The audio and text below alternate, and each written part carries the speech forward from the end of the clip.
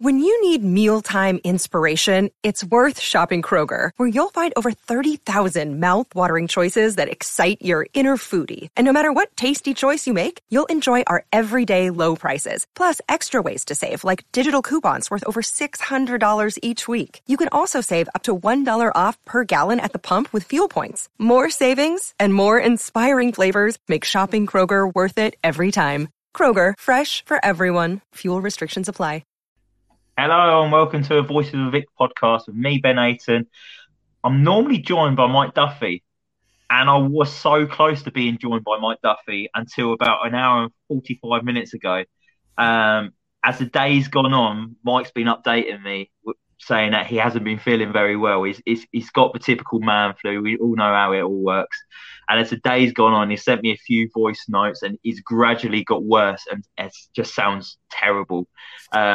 And by 6:15, he announced that he wasn't going to be well enough for tonight. So, Mike, we wish you all the best, and hopefully you feel better for Christmas, because I know you're worried about it, because last year you was actually struck down by COVID and you had to self-isolate in your bedroom and couldn't spend it with your family. So hopefully it's nothing serious like that, and you're on the road of recovery soon. So send you all the good wishes from us here, mate.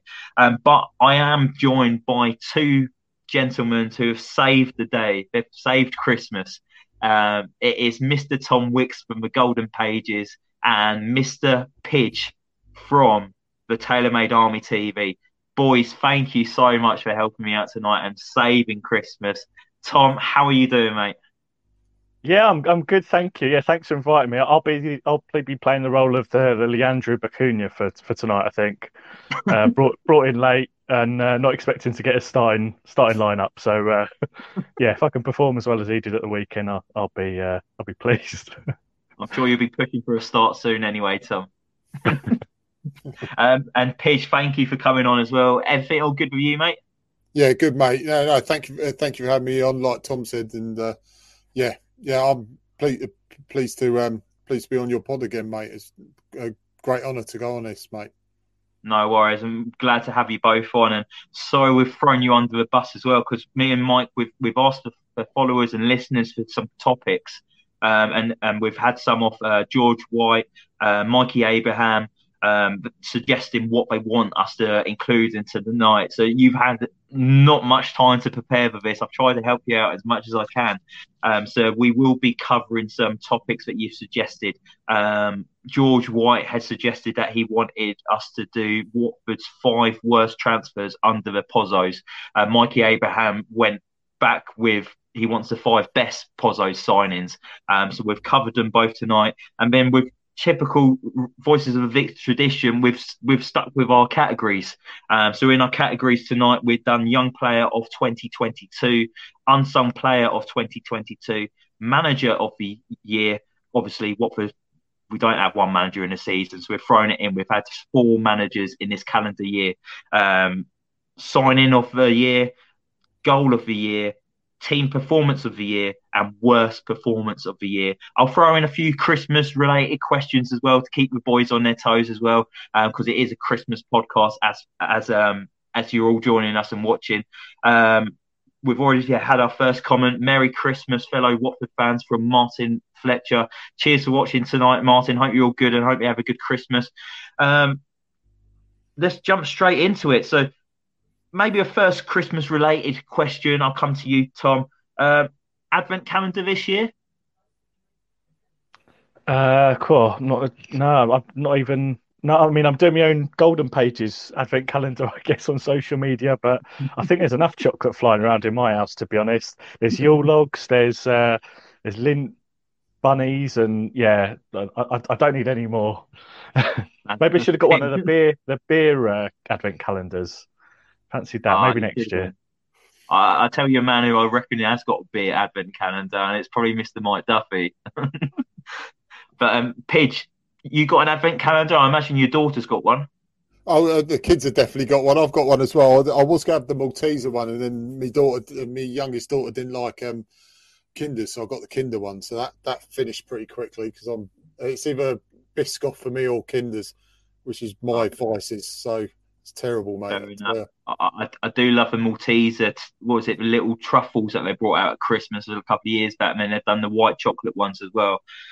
Mate, I put on so much weight over Christmas just eating over the But yeah, Watford-related news today, actually, boys, as well. I don't know if you saw it. You probably did see it. Watford confirmed the appointment of Ben Manga as the new technical director. He spent 6.5 seasons with reigning Europa League champions Eintracht Frankfurt, and Manga boasts an impressive background in recruitment, most recently serving as director of professional football at Frankfurt. The 48-year-old has also operated as chief scouts for Frankfurt, having spent successful periods as fellow Bundesliga sides Hoffenheim and Stuttgart prior to joining to Frankfurt. He's also joined by Helena Costa, who will be joining as head of scouting, while further appointments will be announced shortly. Manga and his staff have begun work at London Colney's training ground at the start of the week. We knew this was coming, Tom, but it's good to get it finally confirmed, isn't it? Yeah, I mean, the club are usually a bit, I wouldn't go so far as to say secretive, but they don't like announcing sort of internal changes. But from what I've read about this new fella, I mean, he's done. Sounds as though it's a real coup for us. He led an Eintracht Frankfurt, was part of the recruitment staff of the Eintracht Frankfurt side that won the Europa League final. I think was it last year, I believe. And you look at some of the players that he's brought in. Fantastic, and Eintracht Frankfurt on a European heavyweight by any means. So my only hesitancy, I guess, with this in my excitement is the Pozzo regime. We don't tend to.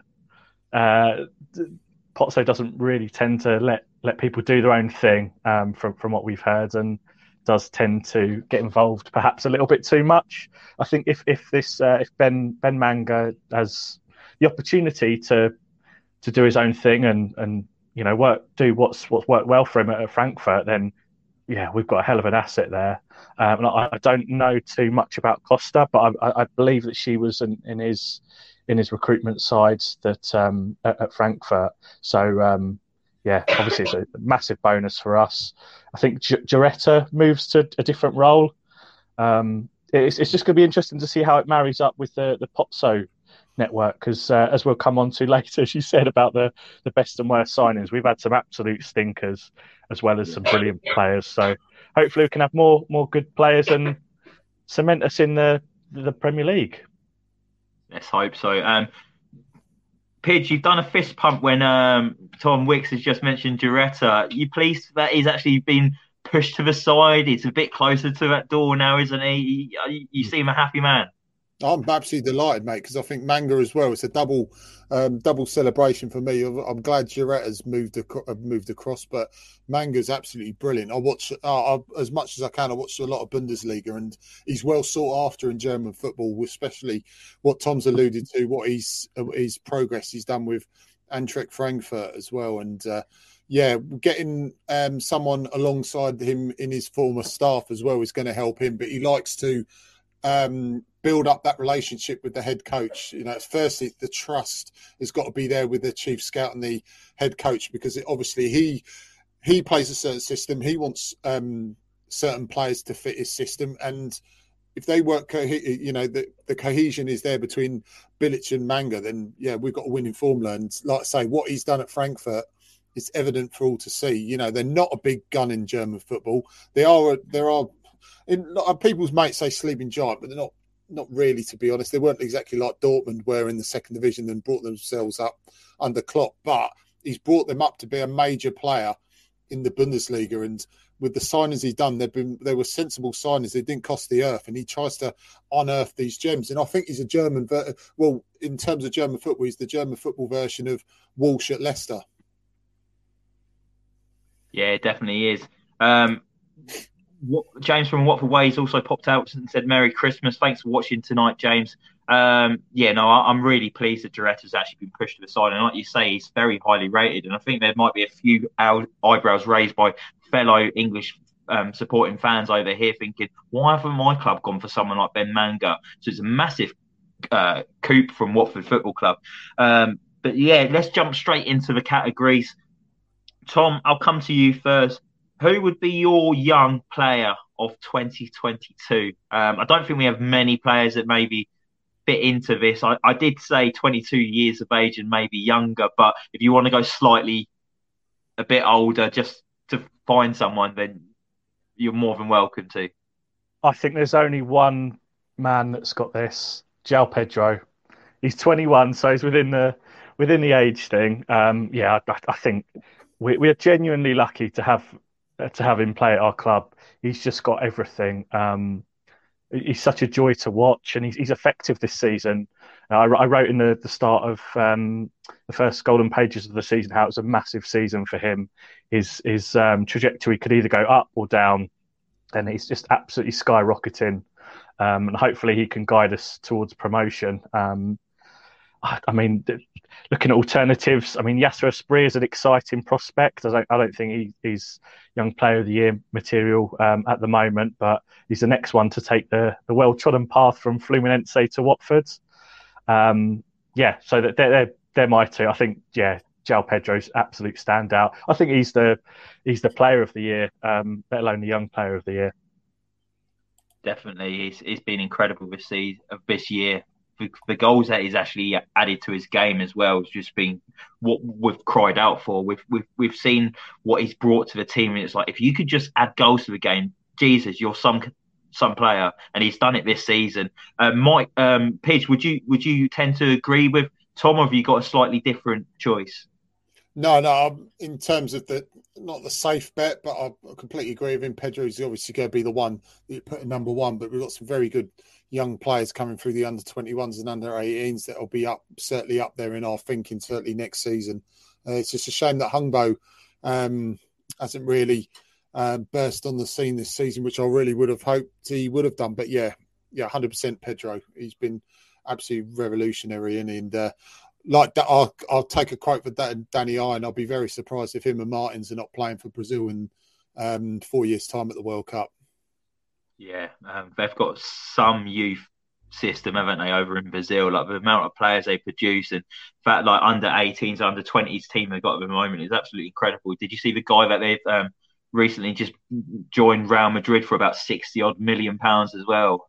Same age as Martins. It's crazy, but we've got a good connection to Brazil and Fluminense, so just keep them coming. Tom, next one, it's going to be Unsung Player of the Year.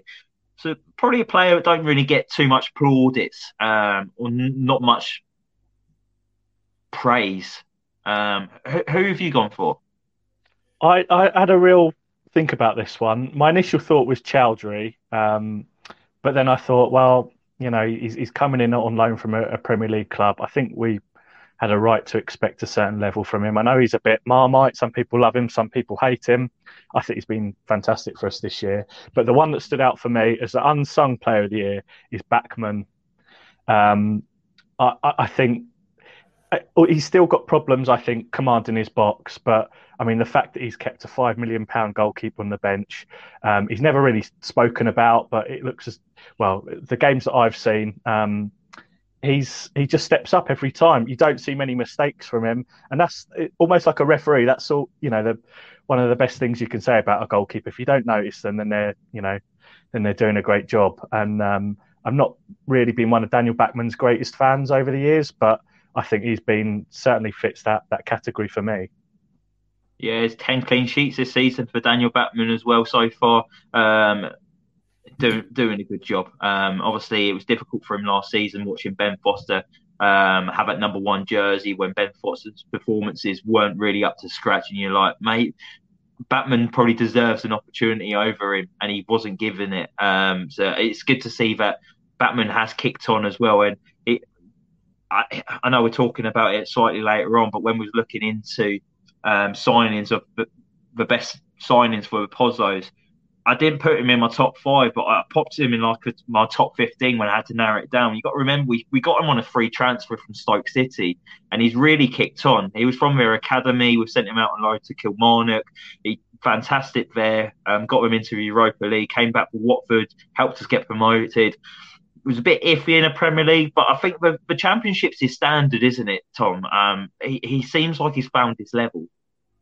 Yeah, I think, as you said, the path for a goalkeeper is different to an outfield player, and I think he's one of the few that have been nurtured, and he's got a chance now in this Watford side. He had a good last Championship season, as you said, disappointing Premier League appearances, and he really kicks. I really hope that if we do go up, touch wood, cross fingers, etc., that he gets a chance in the Premier League, because I think he deserves it from his displays this season, and it's one of the hardest things, one of the hardest positions, goalkeeper, to just come off of the bench, because you'll be sat there, throughout the season, and you're the one replacement, and you're expected not to make any mistakes.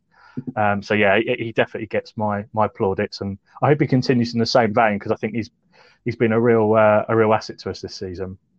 Seems like a good person to have in and around the team as well. I've seen that he went to the Watford hospital the other day as well to see all the children there giving out presents, and then he featured in a video for Manscaped today as well, and just seems like a good character to have in and around the dressing room. So that's Tom's unsung player of 2022, Daniel Batman. Pidge, who have you gone for? I've gone for Ken Sema. I think he hasn't got that real X factor that you need in the Premier League to really set anyone alight. But in terms of his work rate, he's excellent. I absolutely love the guy for just pure passion, and he'll play multiple positions as well. Bachmann is definitely up there, 110%. If it wasn't Sema, I would have gone for Bachmann. But yeah, Sema, I'm really, really impressed with him.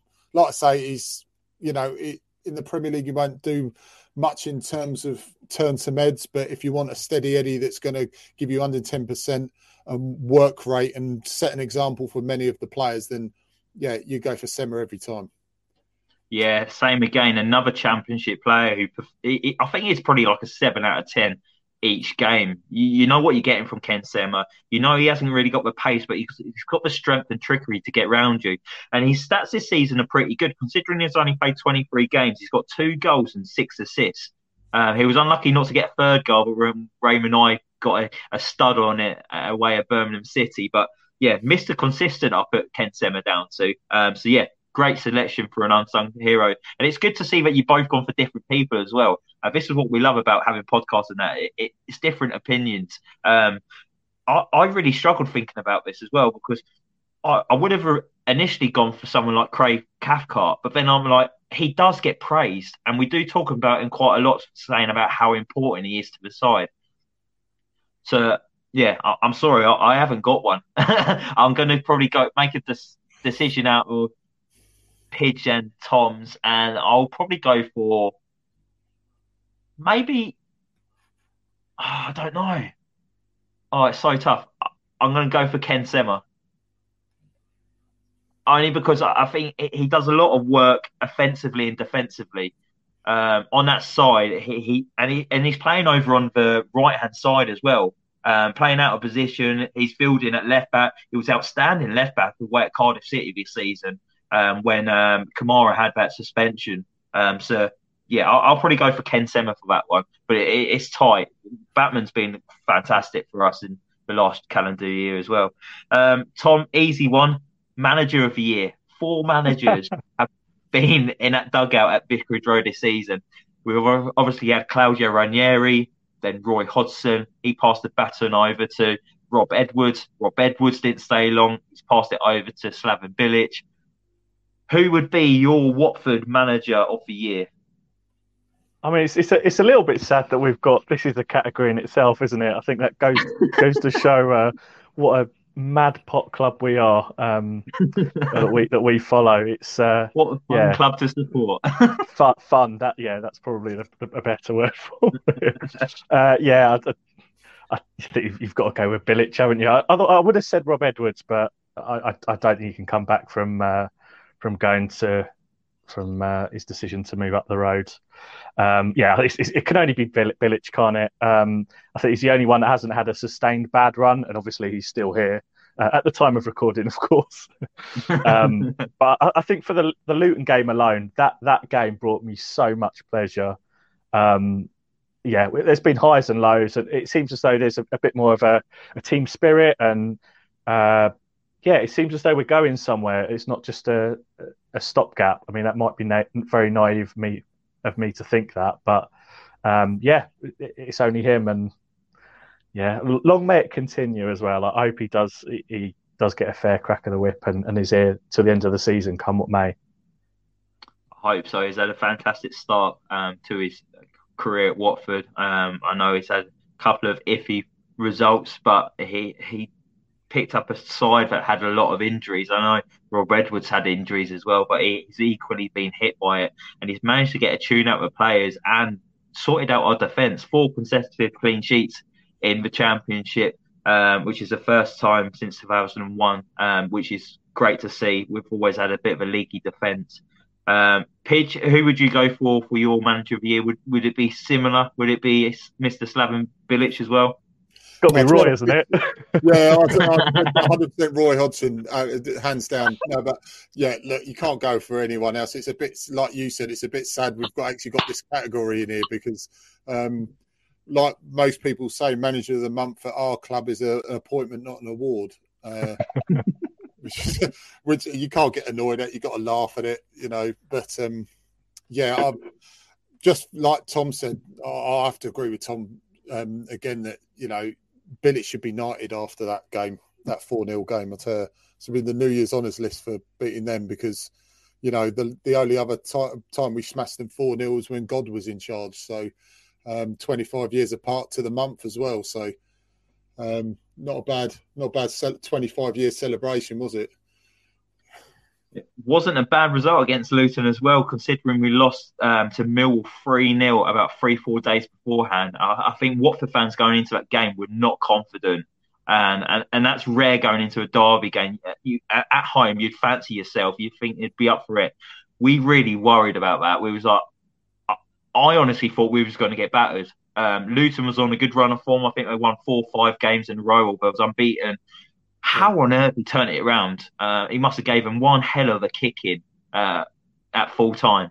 But then again, Craig Cackcraft were back. He wasn't involved in the Millwall game. Mr. Consistent came back, was in the centre of the defence. Watford end up winning 4-0. I'm putting it all down to Craig Cathcart. Signing of the year, Tom. I think this one I might differ from Pidge, but my signing of the year is João Pedro. I know he's technically not joined us, but he signed a new contract after his interest with Newcastle, and I think that's the best bit of business we'll do probably for the next 2 or 3 years. To be honest, I think from a business perspective is the financial benefits of that going to absolutely skyrocket, and I mean I'm a real fanboy of João Pedro at the moment. It's a little bordering on embarrassing, to be honest, but it's got to be it. It's got to be him for me. I'd say perhaps a sort of shout out to Chowdhury again. I really like him, and I hope that he stays whatever division we're in. Similarly, I like Davis, but I think he needs to have a good prolonged season to disprove a few of the doubters about his injury records. I think it's got to be João Pedro for me. Sorry to mess with the category a little bit. No, I like it. What you've done is you found a loophole. Like Watford normally find a loophole, don't they? When they find all these loan signings. First time when the Pozzos took over, we brought in about 11 different loan signings. I like it. You've kept with Watford theme. It feels in itself a signing, isn't it? Just to secure him for an extra few months to January. I imagine he'll stay in January and play the full season. But I'm a massive fanboy like you of João Pedro. I'm going to decorate my whole bedroom if he stays at the end of the season with just João Pedro wallpaper everywhere. Drive my missus nuts, but I don't care. We have to hold you to that, Ben. We want pictures at the end of the season. I'm going to end up doing my room like Pidge's at the moment, but instead it's just going to be João Pedro's face everywhere. You have to wear a mask for the games as well, mate. It's probably a good thing if I wear a mask, to be honest, mate. Who's your signing of the year? it's good. Yeah, the business side, I see where Tom's coming from, but in terms of signing, yeah, Chowdhury for me. I know he gets a bit of stick sometimes, which everyone's entitled to their opinion. There is some times where you sort of infuriate with him, but yeah, I think he's been our best signing so far. I know we've got ones coming up which will probably change my opinion, but yeah, Chowdhury as a player.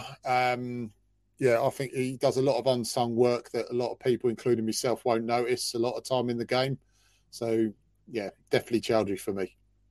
Yeah, no, good choice. I was saying to Mike last week or the week before, he was getting a lot of stick, and I don't think you realise how much he actually does for the team until he's actually gone. The moment he was taken out of that side against Hull, there was a massive hole there, and he had the most interceptions in the Championship leading up to that game as well. It's probably changed now because of the injuries that he's done, but he just shows that he's just vital to his Watford team, and hopefully he's back soon. I know it was 5-6 weeks Bilic just said that he was possibly out for, so maybe towards the end of January he might be starting to look to training with the first team again, and it'd be good timing if he is coming back round that time as well, like end of Jan, February, because that's when Imran Luzer's been maybe talked about possibly returning as well. So hopefully that'll be like another extra like transfer window of signings coming in, just players coming back through the door. So yeah, great shout with Hamza Chowdhury. Do you know as well with Chowdhury? I think just to sort of build on that he has a few detractors. I think his biggest problem is who he plays with. I think when we've seen Luzer play alongside him, we've seen it tick along so well in the middle. I don't like him and Kayembe in the middle. I don't think it works for me because they're quite similar players, but I think Kayembe's a bit of a downgrade on Chowdhury, to be honest. He just looks class, looks different level, and I think this is a name that might pop up elsewhere in this pod. But he reminds me of Valon Barami so much, and I absolutely loved him. Oh, yeah. I love Barami. I really loved him. I thought he was a brilliant player for us. Great workhorse, wasn't he? He just gave 110% in every game. You know what he was going to get, and considering his age as well, when he signed for Watford, he looked very energetic. He didn't stop running. He chased everything down. 100%. But yeah, goal of the year now, Tom. We've scored a fair few goals in the last 2022. What have you gone for as your favourite? I struggled. There was 3 that I had. So again, I'm going to be looking for that loophole and probably going to get the equivalent of a points deduction for this. But I'm going to go for 3. I'm going to go for Davis's goal in the 3rd minute against Luton. I thought the build-up play for that was excellent, and there was a real intelligence with Sarr dragging the defender out, waiting for Kamara, who crossed the ball in, and Davis's dexterity to get on that with that acrobatic finish. So that's going to be one of them. I couldn't decide the order. Number 2 for me was Cucho's acrobatic strike against Arsenal, quite similar to Davis's goal, I think. Good build-up on the right. I think it was Sissoko and I think Dennis, who occupied a few defenders, bought time for Kiko on the overlap to whip a cross in, and what a finish that was. That was beautiful. And then I think, you can't really forget about Sarr's goal against West Brom. That's going to be goal of the season. As soon as that went in, that's going to be the Championship goal of the season. So sorry that it's 3, but I couldn't whittle it down really. Great for different reasons, I think those. We'll keep it as a 3. They've all been great to hear again, and yeah, Keenan Davis scoring against Luton in the 3rd minute, fantastic start. Derby games don't get any better than starting a game like that after 3 minutes, and what a fantastic finish. The ball was behind him. How on earth he managed to get on the end of that and put it past the keeper, I have no idea, but Vicarage Road went crazy, and that was the best atmosphere I think I've ever heard inside Vicarage Road. Pidge, what was your favourite goal of the year? No, there's only one for me. It was Davis against the Scum. That was my one. In terms of the class, yeah, the Cucho and the Sarr one would beat him. But in terms of the overall build-up, and I actually loved the one that Pedro scored in the first game of the season against Sheffield United, the way we counter-attacked and played that ball as well. That being, if I had a top 5, that'd be like 4th in the list. So, but yeah, I'm going for Davis against them. Yeah, I don't think you can look any further than Davis. It's with the importance of the goal, especially like we said, coming into the game after a 3-0 defeat away to Millwall, live on Sky Sports as well. It was just a fantastic way to start, and the way he changed his body to get on the end of it. The ball was behind him, and it was just great, and we just steamrolled them after that. Yeah, Derby days don't get any better than that. Tom, I think I know this one. I'm pretty sure. Team performance of the year. I think we've spoken about a game quite a lot already in this podcast, and we're only half an hour in. Am I right in thinking it's maybe the Luton performance? Yeah, I'm sorry, Pidge. I'm going first. I'm nicking all the good ones, but yeah, I think the Luton one was just unbelievable. Like it was one of those games that you'll remember for years and years and years. Obviously, with it being a derby as well, so you've got the added importance. But yeah, I mean, in the next issue of Golden Pages, we've got a whole section about that Luton game and the one in '97 as well. Just absolutely perfect day on the pitch anyway. And yeah, I've written at length about it. I'm sure Pidge will go on to in more detail. I just want to mention a couple of the other ones that made my list. So the Sheffield United game at home in September that we won 1-0. Pidge mentioned João Pedro's goal there. I thought we looked like a proper outfit then.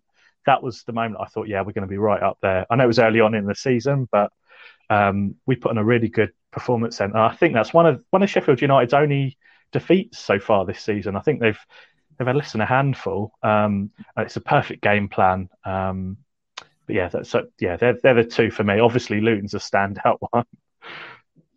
Easy one for you as well, Pidge. Well, I was going to go for the classics like Millwall and Blackburn away for my performances of the season, but I thought the Luton one just swayed it very slightly. So yeah, definitely the Scum game. You can't beat it. It's so obvious. It's very hard. You got stuff like the away game. I think it was Southampton away, wasn't it? We won in the Premier League. You got stuff like that, and the Stoke one. But overall performance, yeah, Luton beats it hands down, doesn't it? Yeah. Yeah, and I mean, we absolutely steamrolled them that day as well. It wasn't even close. Like it was, I think everyone had at least a 9 out of 10 performance that day, and it was men against boys. No matter what level of football you're playing at, if you can do that to any team, that's you're going to get a hell of a result, and we did in probably one of the most important games of the year. What I loved about it as well was Nathan Jones moaning like you knew he was whinging, making excuses. Oh, we had a sickness bug. Truce Econ shithousery when he went over to the player, it just got sent off, like waving at him. It was just brilliant. It was just such a fantastic day, and I'll take it to my grave. Like I've only been to watch Watford play Luton once, and that was back early 2000s. I think it was 1-1. I think Marlon King scored, chipped the goalkeeper. 2006. Yeah, and then they scored later on in the game, and that's the only game. And I was quite young in that to beat them 4-0 now and waited so long to go to a game like that as well. It was just it's what fans dream of.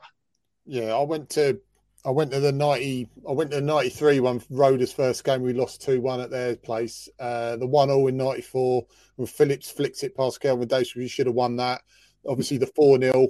97, which I still think that even beats the one this season. Honestly, it was absolutely amazing away at the Scum. We didn't beat them for 10 years. So imagine waiting 10 years to bloody beat them as well. Oh, unbelievable.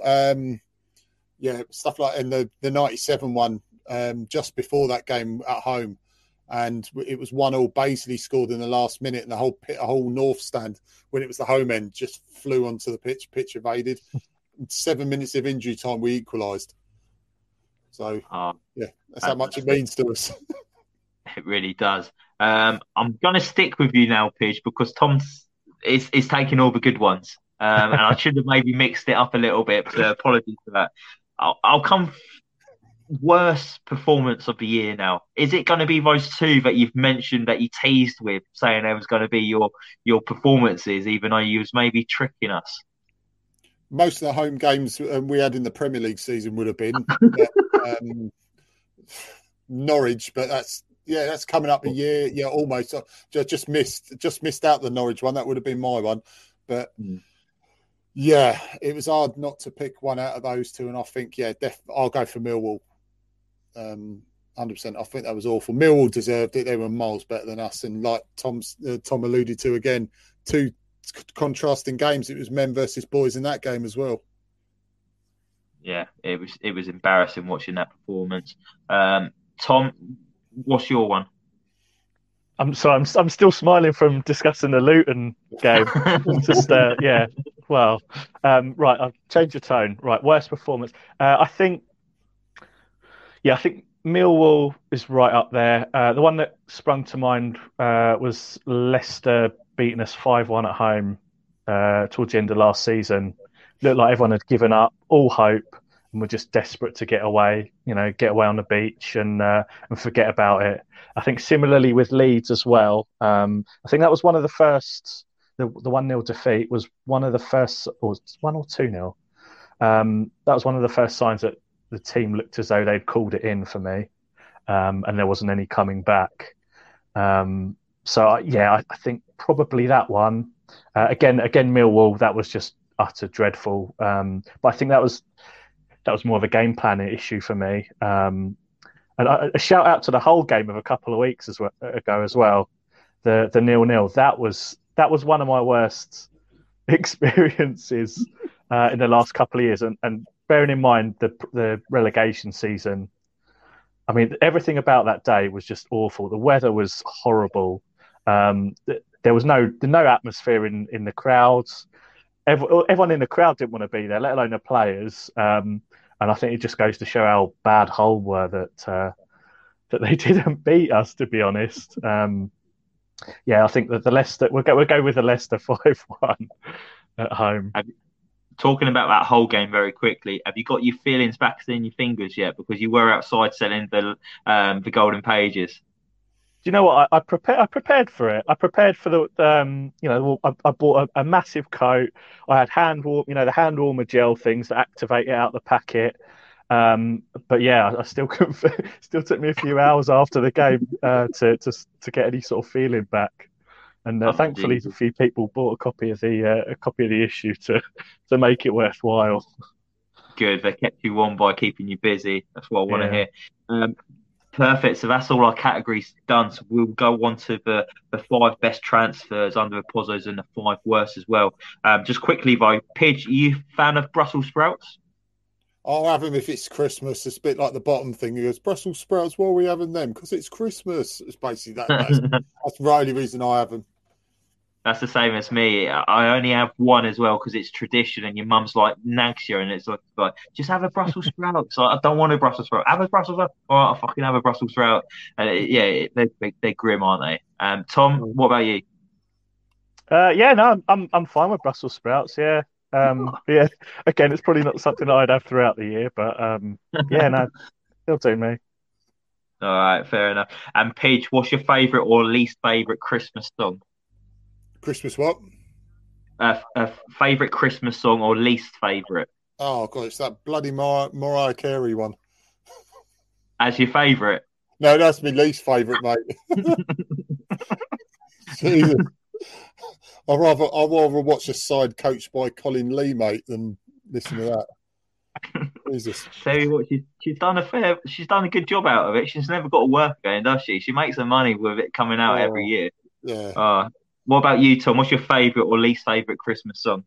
Do you know what? I hate Christmas songs. I can't stand it. I used to work in a supermarket back in the day, and I did a lot of overtime during Christmas, and they just pumped it through the sound system. So I can't really listen to them anymore.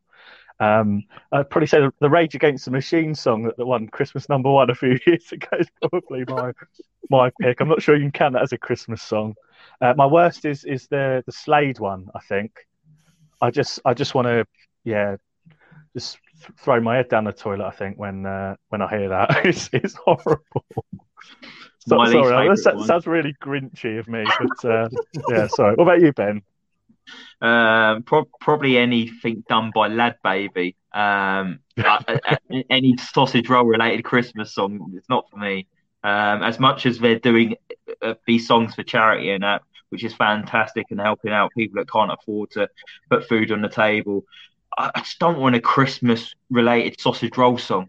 I want the traditional song. I'm just maybe a bit picky. I maybe just getting old. But yeah, we'll jump into this 5 best Watford transfers under the Pozzos. I'll come to you first, Pidge. maybe just give me one, and then no, give me all five of yours, and then we'll go to Tom for five, and then we'll do my five. What's your best five, Simon, for your top one? Well, Abdi's the first one. Pozzo's ones. You got Abdi. Capu's one of my favourite players in the Pozzo era. Arguably my favourite one. Cathcart definitely up there, free transfer. God, blimey, it's a really hard one. In terms of profit, it was Richarlison, but not in terms of, you know, how well impact he done. Decore be another very good one. In terms of the midfield, they were excellent. I love Gomez, but I'll take Decore out. I'll put Barami and Gomez in there as well as my top five. I think you've got six. I've got six. Even when you take one of them out, I think you've got. So I've got Abdi, Cathcart, Capu, Cathcart, Gomez, and Barami. Okay, perfect. Yeah. They're very good, and out of all of them, not much money spent, if not many money spent at all. Gomez, free transfer. Barami, free transfer. Capu, I think we spent about 5-6 million on him, which is a fantastic investment considering how much he actually played for Watford week in, week out. Fantastic player, and I don't think Villarreal maybe expected him to be that good. I know they signed him and wanted him to be a certain standard, but I think he expected expectations over there and ended up winning the Europa League, didn't he, with Villarreal? And what a fantastic servant he was for Watford. The old octopus legs. Is that what I called him? Octopus? Yeah. Love that pitch. Tom, what's your five best transfers under the Pozzos? I've gone for ones that have made a real impact at the Vic for footballing reasons. Again, like Pidge, rather than the financial. Some of the players I think are probably the most important ones rather than the best ones.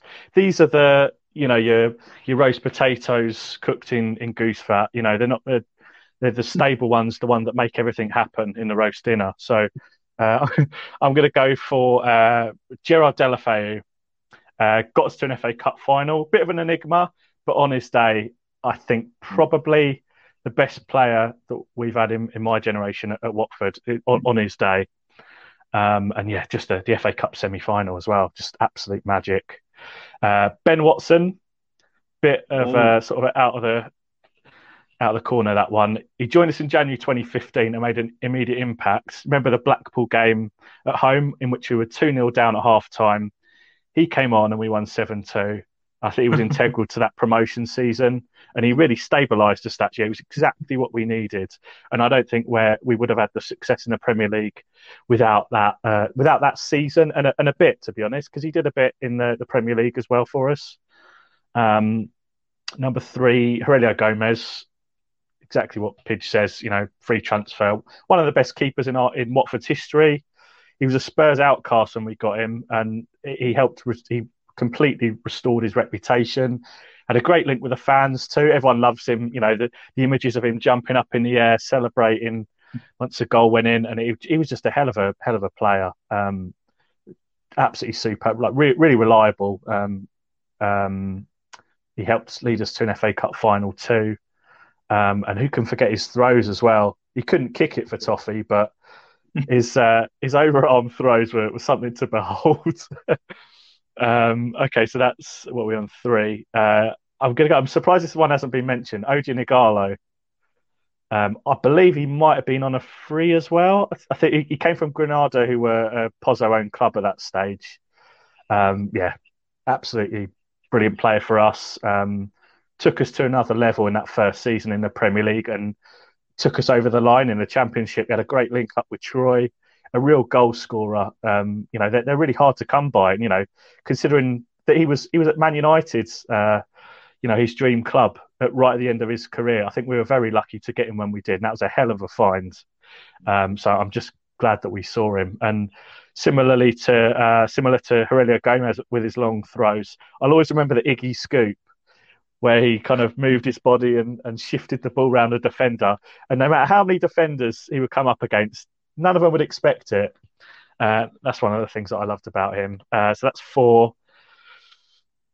The fifth is a little bit harder. I've got a few candidates here. I don't know if you can count Troy Deeney. I know he was at the club then, but he was released from prison, and I think he could have left. I think that's probably a bit too much of a loophole, too much for He signed a for new you, contract, Ben. so he's in, isn't he? I'll probably go. It's between Barami, Cathcart, and Abdi. I think for longevity, free transfer, we'll go Cathcart. He's my favourite at the moment. And he's on the last cover of the issue. I got to speak to him as well.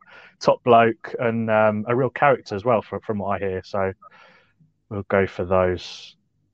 Brilliant, fantastic 5 there as well from yourself. Yes, I've done a few as well. I found it so tough to narrow this down for 5 as well, just like the worst ones, which we're going to come to later on, because I was trying to think of maybe the contributions to Watford Football Club and then also the money that maybe Watford have made out of it. But I've led towards the contribution to Watford Football Club, and then I'll maybe mention a few players that we have had that have been good for Watford after they've left with the money they've actually raised. So my first one's Craig Cathcart, free transfer from Blackpool in that first season under the Pozzos. He signed in 2014-15, his second spell with the club as well, we've got to remember. He was on loan from Manchester United the first time round. He just slotted in straight away. Ever present. He's been ever present since. It's been outstanding. If it wasn't for maybe João Pedro this season, if we was fighting for a player of the season, Craig Cathcart would probably be up there for me because he's just been brilliant. Exactly what we need, especially with our defence. You need someone cool and collective. You need that experience. And Craig Cathcart is that man, and he's wearing that captain armband with pride, and he's delivering as well. My second one would be Heredia Gomez, like you've touched on as well, Tom. Fantastic servant for the club. Also a club captain as well. I put him down to maybe a bit of a club legend with what he's achieved at Watford, considering, like you say, he was an outcast at Spurs. He's completely turned his career around. He was involved in that FA Cup run to the final as well. Got us back into a Premier League. Lovely, lovely guy. Great sense of humour. I love Heredia Gomez, so he's in for me. Etienne Capoue signed him from Spurs for 5-6 million. I think it's a fantastic bit of business. Another outcast from Spurs as well. They spent a lot of money after Gareth Barrow went, and Etienne Capoue was one of them. So maybe there was a bit of pressure on him joining Spurs, thinking we've spent all this money. He's got to deliver straight away, and he struggled a little bit, but he came to Watford, found his feet, and was absolutely outstanding. Kiko Femenino would be my fourth one. Free transfer from Alaves over in La Liga. We know that partnership we've seen from him on that right-hand side with Ismail Assar. His deliveries into the box, the assists he's provided. He chipped in with maybe 2-3 goals as well. Kiko, just fantastic player to have in and around the dressing room as well. So he's in for my fourth one. And then my fifth one is no other than João Pedro. By far one of the best talented players I've seen in a Watford shirt. I'm not old enough to have witnessed John Barnes or Luther Blissett, but João Pedro, my God, he's got absolutely everything, and he can go to the very top. I think we paid maybe about £10 million in around that price mark for him from Fluminense, which is a lot of money for an 18-year-old when I think it was a 17-year-old originally, and then he couldn't join us until he was 18. And the amount of money Watford will potentially make from him as well once he goes is unthinkable. So yeah, that would be my top 5. Other players that we could have maybe considered: Emmanuel Dennis from Club Brugge, joined for £3 million. Gerard Deulofeu, which Tom's already mentioned. Richarlison, if we was on about maybe making profits out of sales, Richarlison would be that guy. Signed him for about £10 million, sold him for about 40-50 million pounds to Everton. You can't get any better than that. I marked down Will Hughes as well with a question mark because what he brought into our side as well. I know when he joined from Derby County, we played him out on the left under Javi Gracia. But in that championship season, I thought he was absolutely fantastic, and he was that glue in the middle of the park. Decore I put down, I thought he was fantastic. Signing from Rennes, he was maybe on the outskirts when he first joined, and then had to work and wait for his opportunity. But once he was in, the box-to-box dynamics that he showed was great, and again made a lot of money out of the sale of Doucouré. And then I listed Igalo as well, which Tom's already alluded to. So that wraps up the best signings for the Pozzos. Just quickly before we go over to the worst signings and wrap up the pod, Tom, what's your favourite Christmas film? God, blimey, Or are you going to tell me you don't like Christmas caught me films? Off guard there. No, I don't mind. I don't mind Christmas films. Oh God, yeah, you caught me off guard a little bit there. What I do, what my wife does, is a bit of a tradition, is that we go through the Harry Potter films in order throughout the Christmas period. Not in a day. I'm not even sure there's enough hours in the day, but yeah, it's just a little tradition that we have. I guess not strictly Christmassy, but yeah, quite like Die Hard though. Yeah. Yeah. Okay. Fair enough. Yeah. Harry Potter is always in and around Christmas as well, isn't it? They always play it on ITV, and yeah, you can't beat it about Harry Potter. Pidge, your favourite Christmas movie? I certainly wouldn't put Harry Potter because I'm a Lord of the Rings fan, so I'm one of those.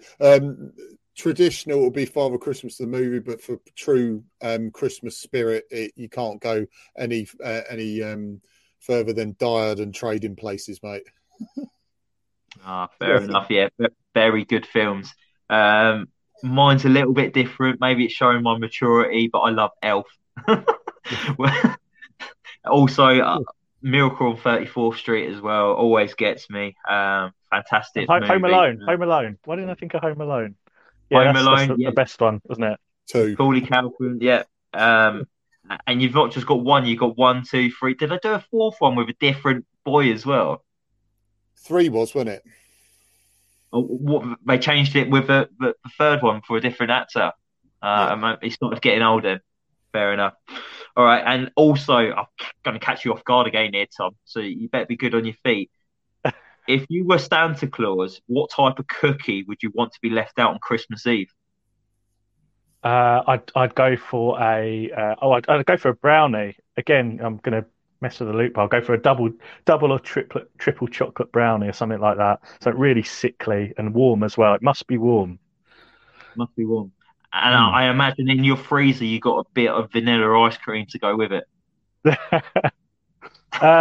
Yeah, I guess so. Yeah, or some double cream or something. God, I'm gonna be so fat in January. I look forward to the next time I see you sending you golden pages.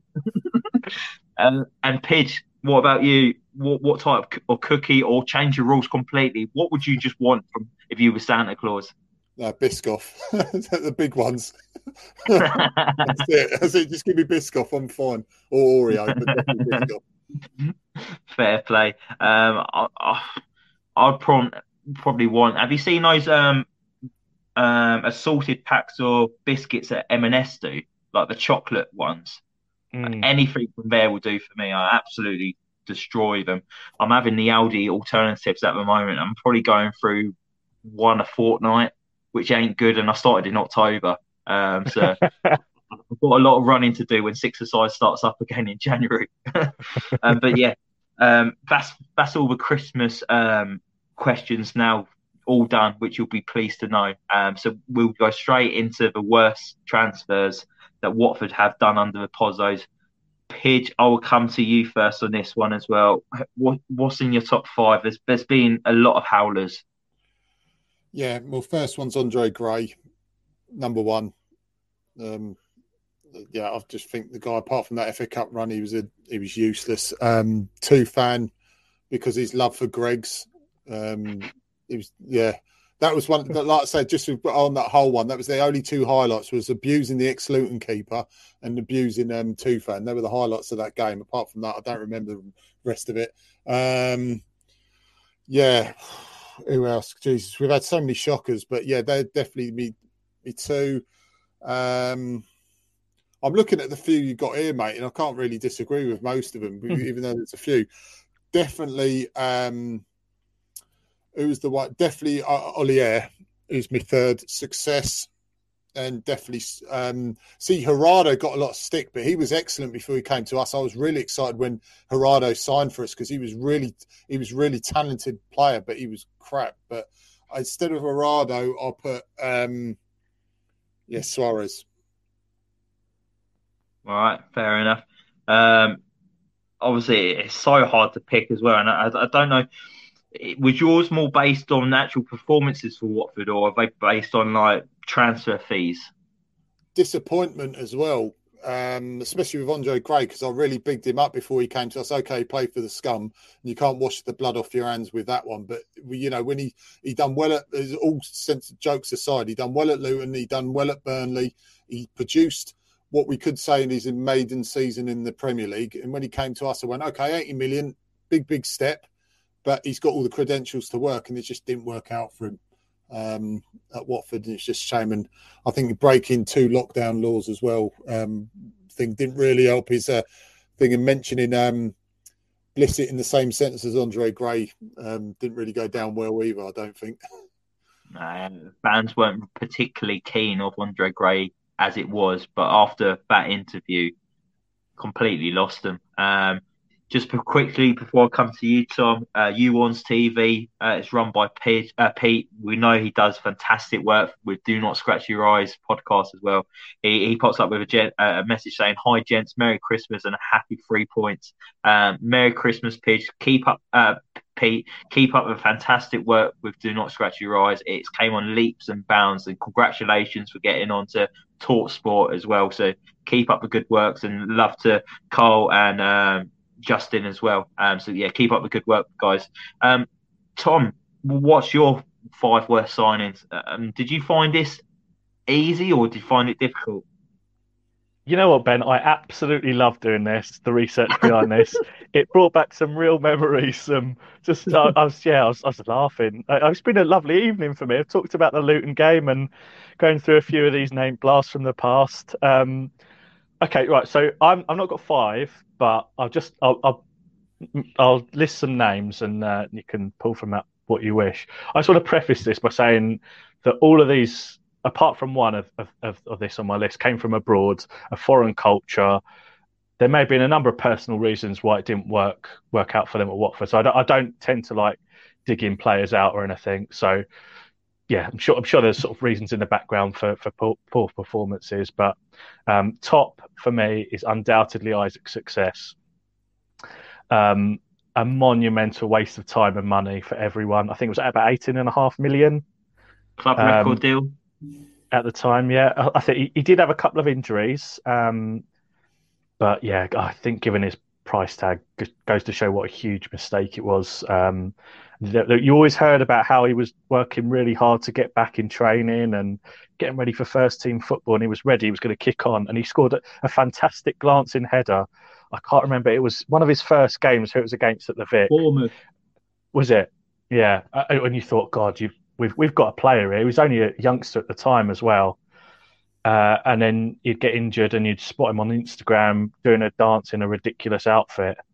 I mean, he was great value for laughs on Instagram, and still is from what I've heard. But one of the biggest failures, I think, in the Pozzo network. Similarly with Obiolari, I think Pidge mentioned him earlier. It's about 7.5 million. He looked like a giraffe that got lost in the jungle. And I mean, he's been back to Belgium. I think he had a spell at Barnsley in League One, and he didn't make it there, which I think says a lot. He was young at the time, it's sort of learning his way, but that was a huge that was a bad one from the Pozzos. The English one that I thought was Jerome Sinclair. Not a lot of money, 4 million from Liverpool, and we were arguably buying potential at the time. But I think we completely got suckered in by the narrative of teenager making debut for Liverpool in an FA Cup game and scoring a couple of goals, and he was just didn't do anything for us, didn't impress. And I think he had a few opportunities, but so they're the kind of big money, or say big money, the sort of £1 million transfer ones. Sorry, Bryce JJ as well. I think we got him for 4 million from Marseille. He had about 6 months with us, and then he didn't make the club's Premier League 25, and then he was mouthing off to the press about how bad we were. So that doesn't doesn't go down very well with me. And a few of the ones that were either free or loans, so I'm not sure you can count them as worse ones, but just some names that made me laugh and reminisce. Steve Leo Belek, anyone? I think he was one of the influx of foreign loan players that came in the Pozzo's first season. He went on loan to Stevenage and didn't get a look in there. Alongside the likes of Jeffrey Majangi-Bia, John Alan Fashone, and maybe Newton, although I think he did okay, to be fair. And then Dimitri Foulquier, remember him? He played at fullback. His most memorable appearance was in the 8-0 drubbing against Man City. I think he was hauled off after about half an hour, and just left me wondering why we didn't have anyone else playing in that position. Although I think he was from Granada, and I think he went back there as well, so didn't cost anything. And I'll finish on one that's a bit of a left wing choice. It's Steven Berghaus. Right, now, hear me out. He became a very good player. He's had a great career after Watford's. He played Champions League football with Ajax. He played in the World Cup recently. I think he's 31. And I think he's captained his country, or certainly captained Ajax. Now, I don't think he was a bad signing, but I think that the way that the club dealt with him was appalling. I don't think we got the best out of him, and we were well too quick to get rid of him. He was quite young when he joined us, and he wasn't really given a chance. He needed a coach that would help him grow and someone he could learn from. And I think it just goes to show how much quality he had after he left Watford. And it was just such a shame. One of the club's possibly biggest regrets in transfer history was him, because he could have been a superstar for us, I think. Yeah, never really given that opportunity and never really managed his potential at Watford. It was just given bench opportunities, wasn't he? And he came off a bench one time at home to Aston Villa and provided 2 assists, didn't he, for Troy Deeney, where we scored late on to come back from behind. It was a shame that he didn't really kick on at Watford, but it happens a lot at Watford. I don't think we give players enough time sometimes to adapt to English football, but hopefully we'll see a change of that soon. It's interesting that you've mentioned Isaac's success as well. I've actually listed him as well, Mr. Bailey's, I like to call him. He was front page of the Sun. Because what was it? He didn't go out with a couple of prostitutes, drank a couple of bottles of Bailey's, couldn't perform, and then they sold a story to the Sun newspaper, and it was front page. Allegedly, I think is what you're supposed to say there, Ben, isn't it? Allegedly. So Isaac says it was allegedly. I don't want to be sued or nothing by Isaac's success. and it's such a shame as well to see how well he's doing at Udinese as well. He's starting week in, week out for him, providing goals and assists. And it's frustrating that we never really saw that kind of player at Watford. And I don't know if you had him, but I actually had him on Snapchat. He put his Snapchat username out on social media one day, and loads of Watford fans jumped on it and added him. It was pretty boring, to be honest. It was just him dancing in his stupid gear that you've mentioned already, Tom. He just fancied himself as a dancer. I don't know if he should maybe try up for Strictly Come Dancer next year. But yeah, Isaac's success with my number one, club record fee, a lot of hype with him, a lot of expectations, a lot of potential. Didn't really hit the ground at Watford. He looked a nuisance when he came off his bench sometime. I thought he used his strength to his advantage at times. I think he came off the bench at Manchester City away one time, and he just looked really strong, and they couldn't handle him. And I thought, we have got a player in him, but he didn't kick on, and it was actually atrocious. Fantastic goal he scored against Swansea City in the Championship, though, in our last home game before we got promoted.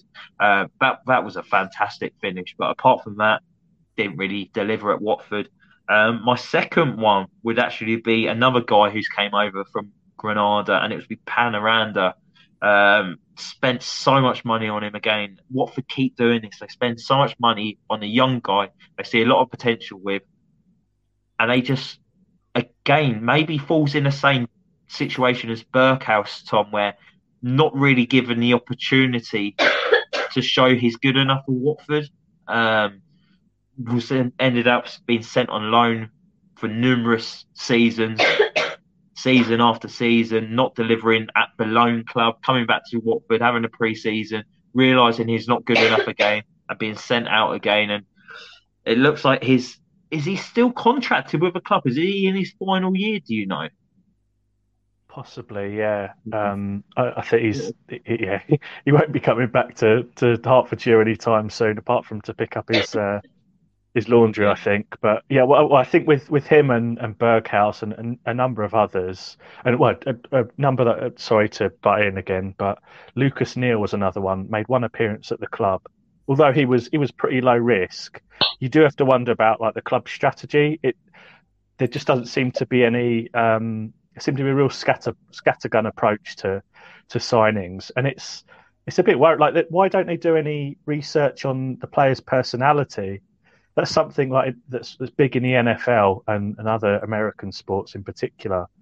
You think, well, have they got the mentality? Surely that's got to be, as well as the physical attributes, that's got to be right up there with things that are very important. And yeah, players like Success and the number of others that we mentioned there, it just goes to show you need that, really. Yeah. Sorry, Ben, jump in. No problem at all. And my final couple is Mario Suarez from Fiorentina. Seemed like the transfer was going on for ages, for rumours, and it just went on for weeks and weeks and weeks. And then it was finally announced that he was joining Watford, former Valencia midfielder, played in the Champions League, represented Spain at national level. And he just really flopped. I don't know if it was a case of him not adjusting to the English game or having issues in his personal life, but spending £5 million on him, he just didn't look like he looked comfortable playing over in England. Obiule, his one I put down, about £6-7 million we spent on him. Another young guy from Belgium, didn't deliver. And then my final one, I know no one else has done loan players, but I can't look any further past him. It's Matthew Briggs. I think he's one of the worst players I've ever seen represent Watford.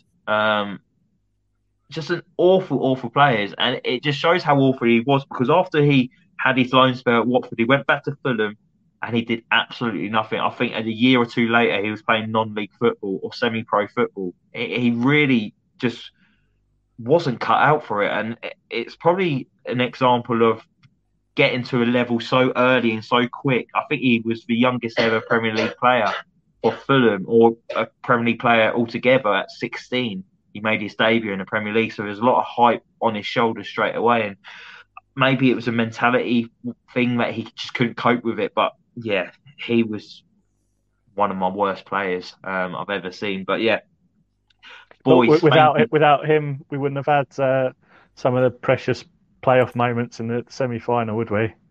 Yeah, no, that is definitely true. He helped assist knockout for that penalty. He let him pass, and then Cassetti pulled him down, didn't he? It was so light of him to let knockout run past him. But fantastic game that Leicester game is as well. Goosebumps just thinking about it. But other players we could have maybe thought out. I know Mike definitely would have put him in. Alexander Merkel from Udinese, loan signing. Juan Fran from Real Betis. Many Watford fans might not know who he was, but we signed him in 2014-15 seasons, and he was on our books for about 4 seasons, and we paid £1 million for him. But he never actually kicked a football at Watford. So yeah, he's up there. Jerome Sinclair, which you've already listed. Another name that Watford fans might not know, Sven Combs. We signed him for about £5-6 million from Ghent over in Belgium. Again, never kicked a football for Watford Football Club. Mr. Uncle Ron's favourite, Pussetto, Udinese. I don't think I put him down as a worst signing due to his commitment for Watford and his playing ability. It's got to be for the transfer fee alone. 8.5 million for a guy who maybe played 4 or 5 games for Watford and then never came back since. Glenn Murray, free transfer. No, he's coming towards the end of his career. But again, who thinks of these transfers thinking he's a right fit for Watford Football Club? He can leave a line. He can replace Troy Deeney. No, he can't. He can't run. And then Ozan Tufan I had listed as well. But yeah, boys, thank you so much for joining me tonight and helping me out. I really do appreciate it. I hope you both enjoyed it. Yeah, really good, mate. Thank you very much for having me on. No worries. Yeah, thanks, Ben. Yeah, it's been cracking. Really brought a smile to my face, and I hope it has to the people watching and listening too. Yeah, well, it's my Christmas present to you guys, so I don't actually have to buy you something now. So yeah, this is my gift to you. So thank you for helping me out tonight. But yeah, thank you so much for everyone who's watched and listened. Thank you for your continued support during 2022. Me and Mike really do appreciate it. And we wish you all the best for 2023. Merry Christmas from all of us here at Voices of Vic. Hope you have a fantastic one.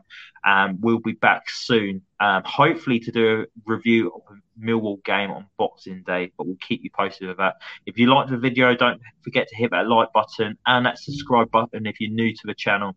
And stay safe and come on, you Orns.